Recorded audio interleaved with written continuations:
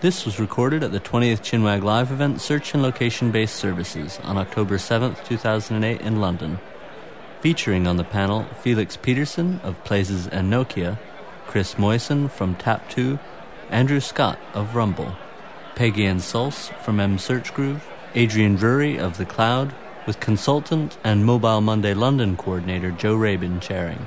It was sponsored by the UKTI. The event was produced by Elizabeth Varley and Deirdre Malloy on behalf of Chinwag.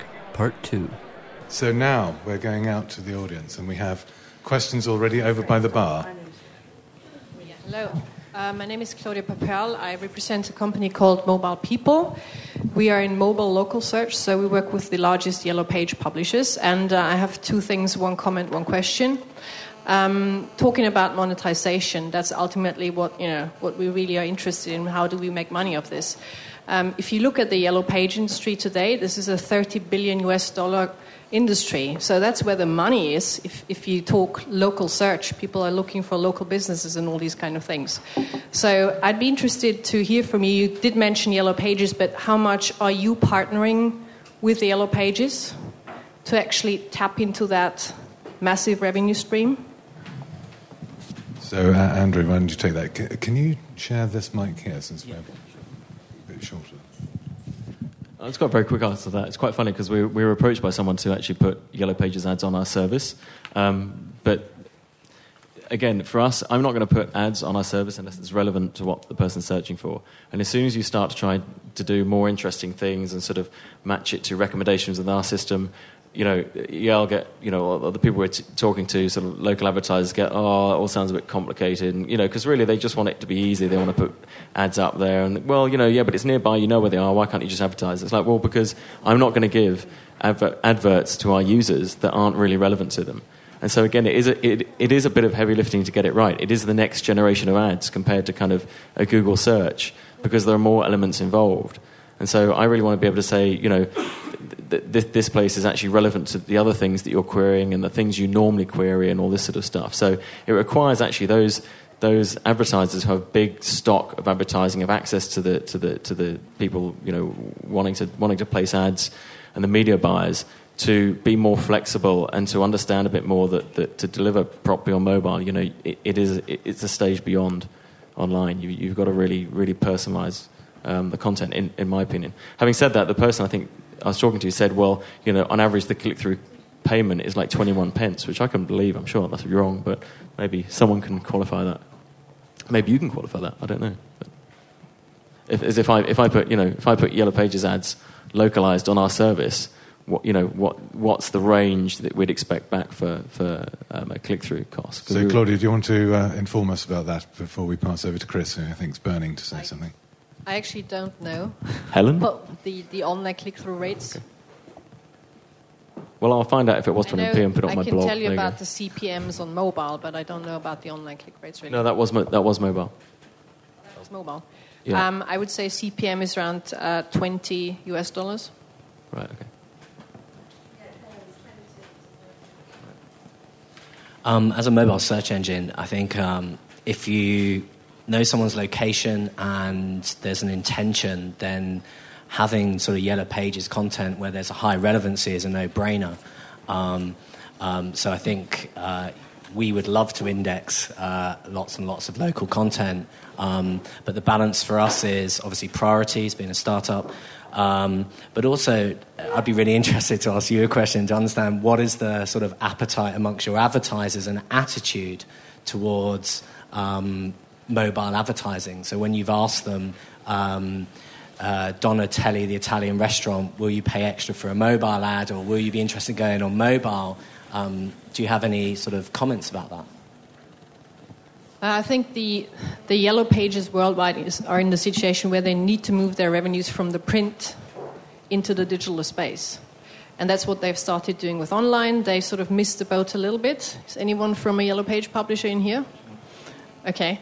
And on mobile, I would say the game isn't quite decided yet, because Yellow Page publishers have a mobile presence, so they're actually quite advanced if you look at it compared to the internet. What they need to figure out is actually how to upsell and cross-sell on what they're selling today. And they've started doing that. They've started distributing out their data not just on their own Yell.com website, but into other networks, and that's where they take a premium from the advertisers.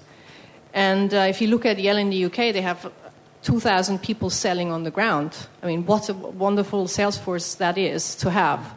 And it's basically about upselling, cross-selling, putting new products in, and selling that to the advertiser. And that's the task of their sales force, to make that happen. I think the big question is here: who builds and owns the namespace for the small retailer? A lot of businesses have web pages, but they're not. It's not a unified namespace. There's no unified scheme, maybe comparable to phone numbers. And if you talk about checking into a location, if you talk about serving ads, if you talk about an entry that is now a Yellow Page print entry being a canvas for comments and so on, kind of comparable to what Quip or Yelp is building, but they're rather small in comparison. So the question is, who will build this name and own this namespace and unify that, so that as a local retailer I can actually claim this space that's already been built and advertise on it, get my customers to go there, and that's the question: who's going to build that? The Yellow Page industry is not in a bad position to do that, but I don't think they're actually making any moves, significant moves at this point. I see this more with the likes of Google or Nokia, maybe.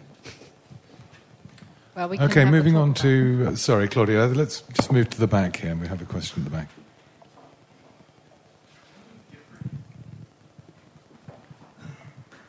How many different local search services... Sorry, can you say who you are, please? My name is Joel Brazil. I'm from a service called Tipped, which is PC, mobile, local search recommendations. And I'm just curious what the panel thinks about how many services would you expect your average local retailer would buy advertising from annually?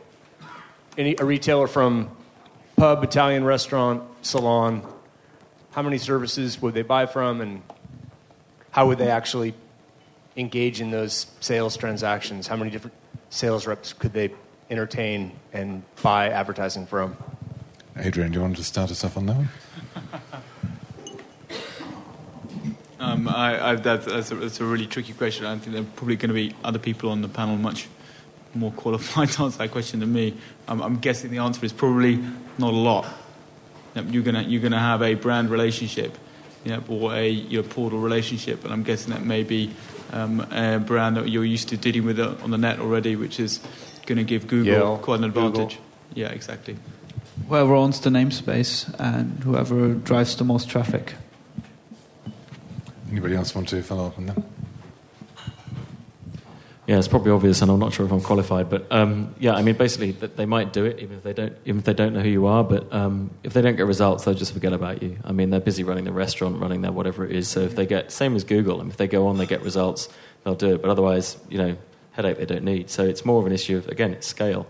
If you're. But even if they do get results, I mean, can they realistically have, buy from 5 different companies and manage 5 different profiles and 5 different transactions and 5 different bills? And probably not. That's why you have agencies, though, I guess, isn't it? What agencies are calling on local businesses? Yeah, exactly. That's this is an important thing about having a scale, scale, isn't it? The location-based business is an incredibly granular thing, and the only way you can manage that is you have a transaction platform that can effectively manage the lot. Yep, and you make it a very simple process, and you make it very simple for the end user. Like Google. Okay, so next over here. Hi. Hello. It's James from a site called mJelly, and it's basically a directory of mobile sites and apps. And my kind of view on mobile search was that there's only 10 or 20 decent mobile applications out there, and there's only about 10 or 20 decent mobile sites out there. If you look at tonight, what do people use? Virtually everyone uses Google Maps, and that's the sort of thing that people need to find in this early stage. In the first stage of the web directory, Yahoo was the biggest search service. I was just wondering if people think there is a role for very simple things like directories in the mobile world. Okay, so let's broaden this question out to the general question of discovery. And Peggy, have you got something?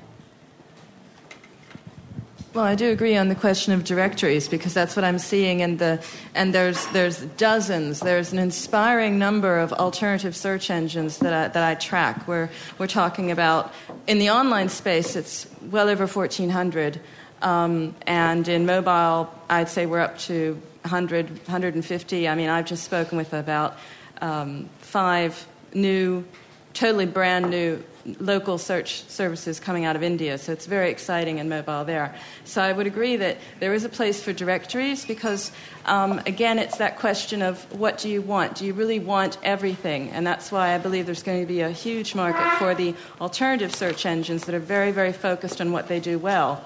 Be that content types, because the content has to be adapted for the phone. So therefore, if you're looking for music, you will want a music search service, and local as well. But you say you're working on a directory. You have one. Uh-huh. No, I do believe there's a place for that, most definitely. Chris. It's an interesting question. I think that to compare the mobile web to kind of where Yahoo was ages ago, I think we kind of forget as well, though, that we live in England and most of us do live in London, but there's also very different behaviours and very different markets in across Europe. Italy's massive in terms of their use and the consumer behaviour. And also, as Peggy mentioned, when you go into some of the developing world and the emerging markets, where you're seeing massive take-up of mobile web, and also you're seeing lots of sort of social networks where it's kind of like profile pages, and so and these people are using those profile pages to sell stuff, sell content, download stuff, and so they think about those profile pages as almost like websites. So yes, I think if we take a very sort of insular look in the UK, perhaps, then it doesn't appear like there's that much stuff out there. But I think the game has changed with the iPhone, and I think also if you take a broader geographic look, it's very different. Okay, next question. Hi, Alan Patrick. I'm a consultant for Broadsight. One of the things we're scratching our heads about is the evolution of this game, i.e. there's a lot of over-the-top services for location, and then there's the operators. How do you guys see that one panning out between the two? Do you have are you directing that question, Alan, to anyone? No, I'm curious in everybody's opinions. Delphi technique works well. Who wants to take that one first? Does anybody want to take it at all? The question was, how's it going to pan out with operators? Badly, probably. I think I'll just say that and pass it on. As in the operators lose, or as in over-to-the-top struggles? You mean a sort of, kind of third world war between operators and... I don't know. I mean, some of them are slowly coming around. The people I meet, I know a couple of people who've even left operators because they're so frustrated with sort of board-level decision-making. And so it's not that there are people in operators that don't understand the industry and don't understand what's happening. There are really innovative people working on operators, but they're constrained by sort of, the paranoia of C-level decision makers.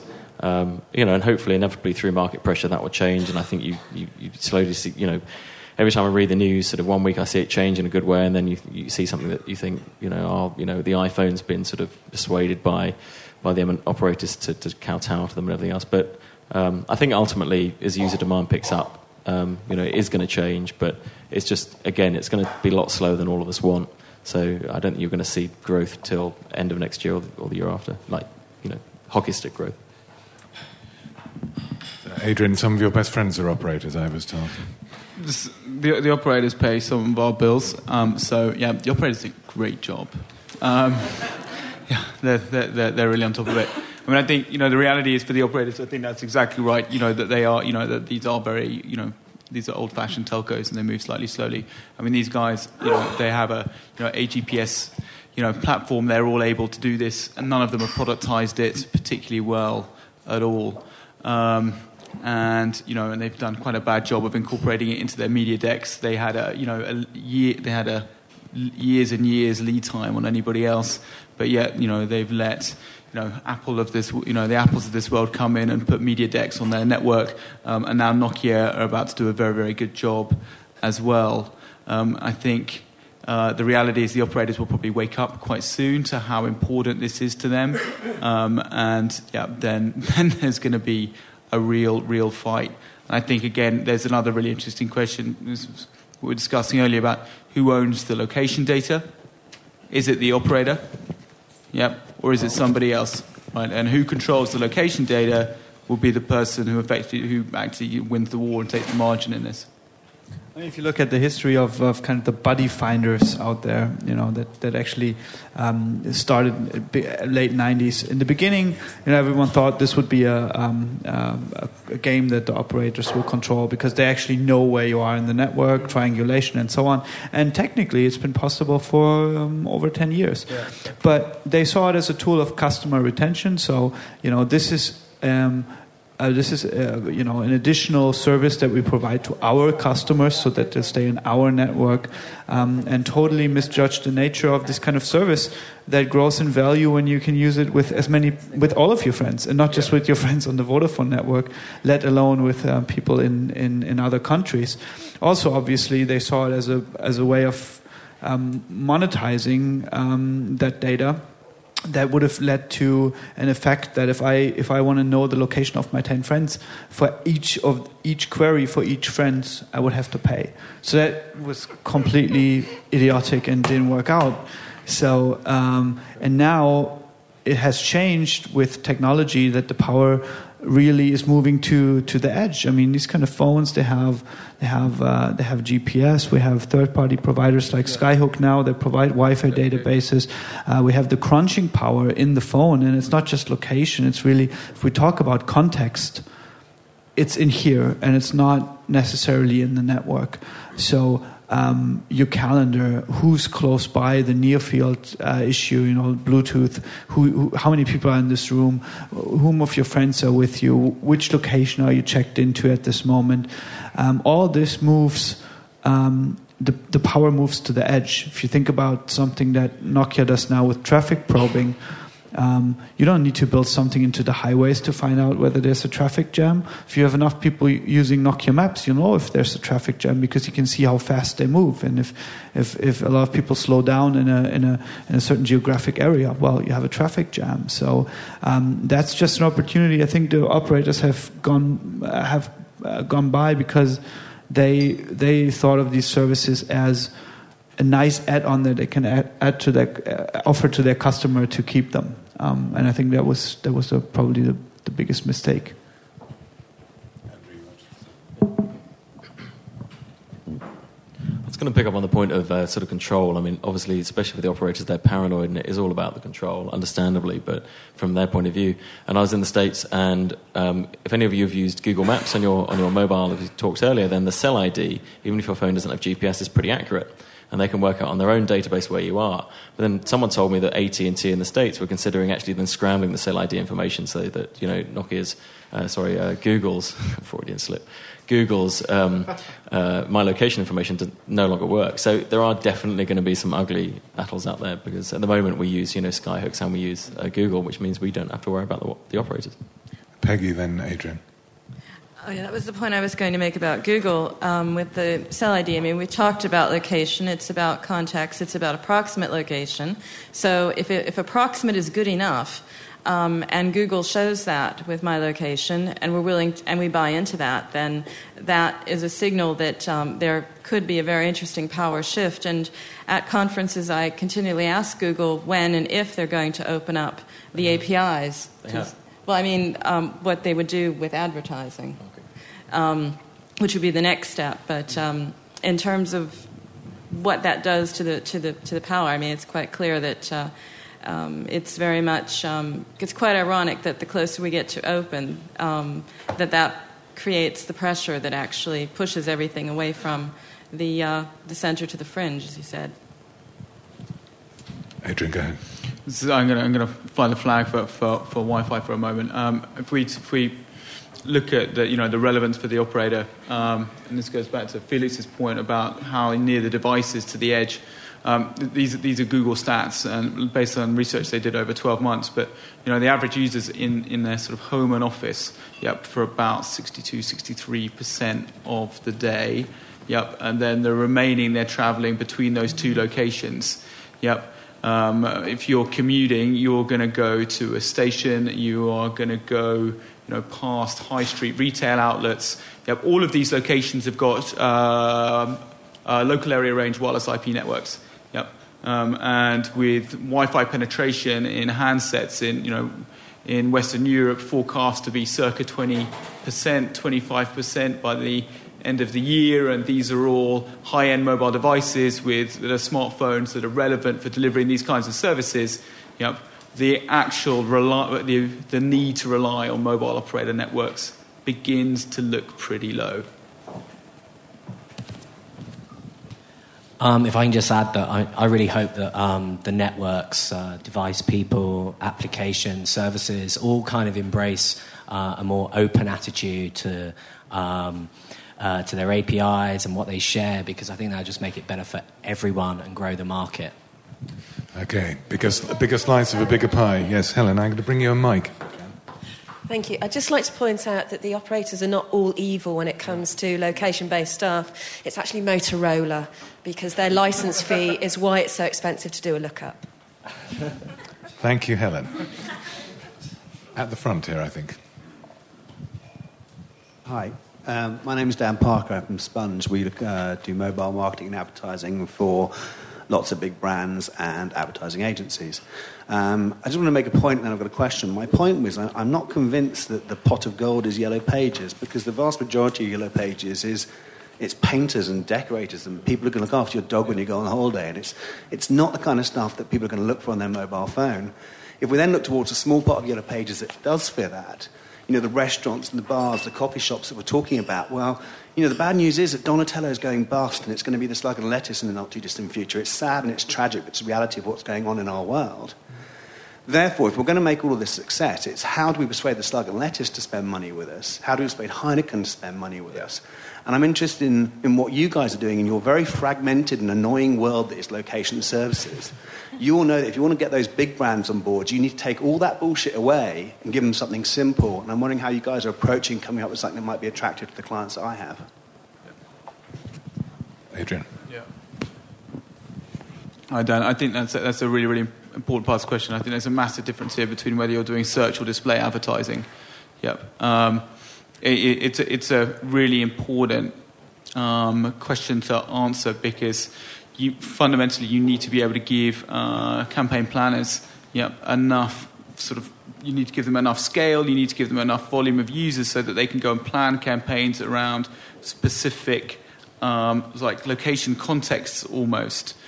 One of the quick and dirty way we're doing this is packaging up the cloud has got 7,000 sites in the UK, right?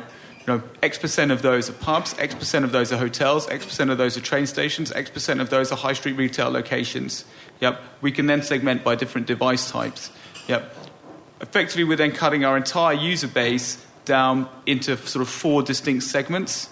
Yep. So you can then go and target ads at 4 different specific users. So we have a specific volume of impressions we can then serve in those different location contexts. That's something that's quite easily understandable by somebody who's building a campaign. So if you're sitting down there with a group at Heineken and they say, we want to deliver ads to males with iPhones in pubs in the UK, we can do that today. And it's quite a quick and dirty way of doing it, and it's quite manual, but that's how we do it today. The next challenge is to then have platforms that the agency world can interface with, where it automates that and allows the entire process to scale as there are more properties that have inventory that can be served on this basis. Okay, great. There's one at the back that's been waiting for a long... Oh, no? It's good. More questions. Helen. Then Hans. Okay, I'm really interested to explore more about this approximate location thing, and to follow on from Dan's point about making it attractive to the big advertisers who basically have the big bucks. I take your points about the Wi-Fi locations, and I think local Wi-Fi portals are going to be quite interesting. And Norwich already has one, Neil? Yeah. So it's already happening. But you know what? When I'm using my phone, I'm talking or texting. And when I'm walking along the street, I'm not actually browsing any kind of thing at all. So where does this fit in, bearing in mind that Motorola have got this horrible fee for their licence for passive tracking? How do we get around it? Or do we just have to wait until that licence runs out? Helen, did you have anyone in mind you'd like to start on that one? No. Okay.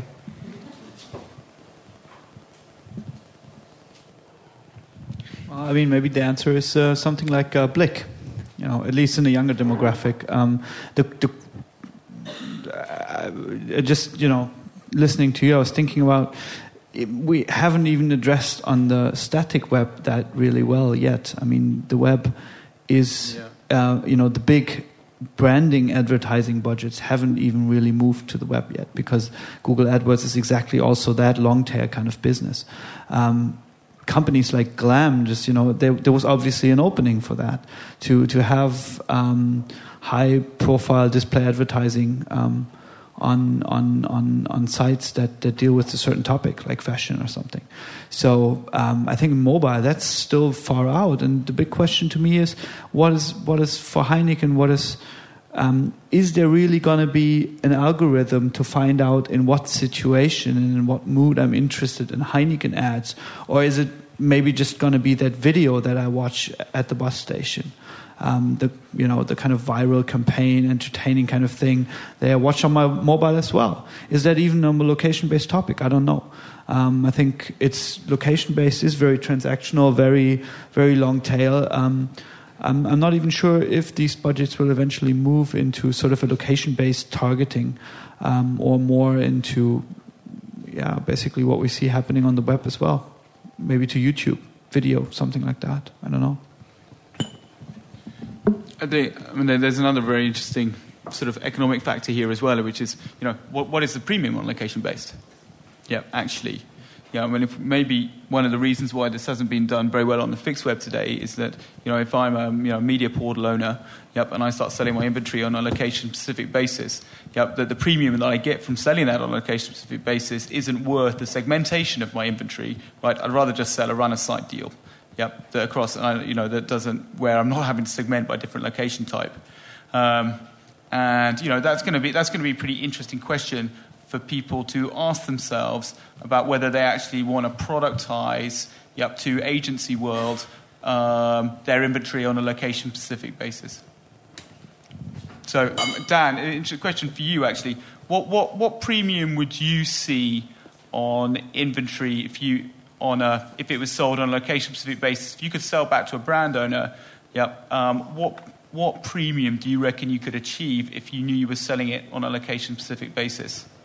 The best location-based advertiser in the country right now at the moment is McDonald's, because McDonald's go around and buy poster sites that point in the direction of the nearest McDonald's. Yeah. And that works really well. Let's not try and reinvent that, because that's going to work better than anything we come up with in this room.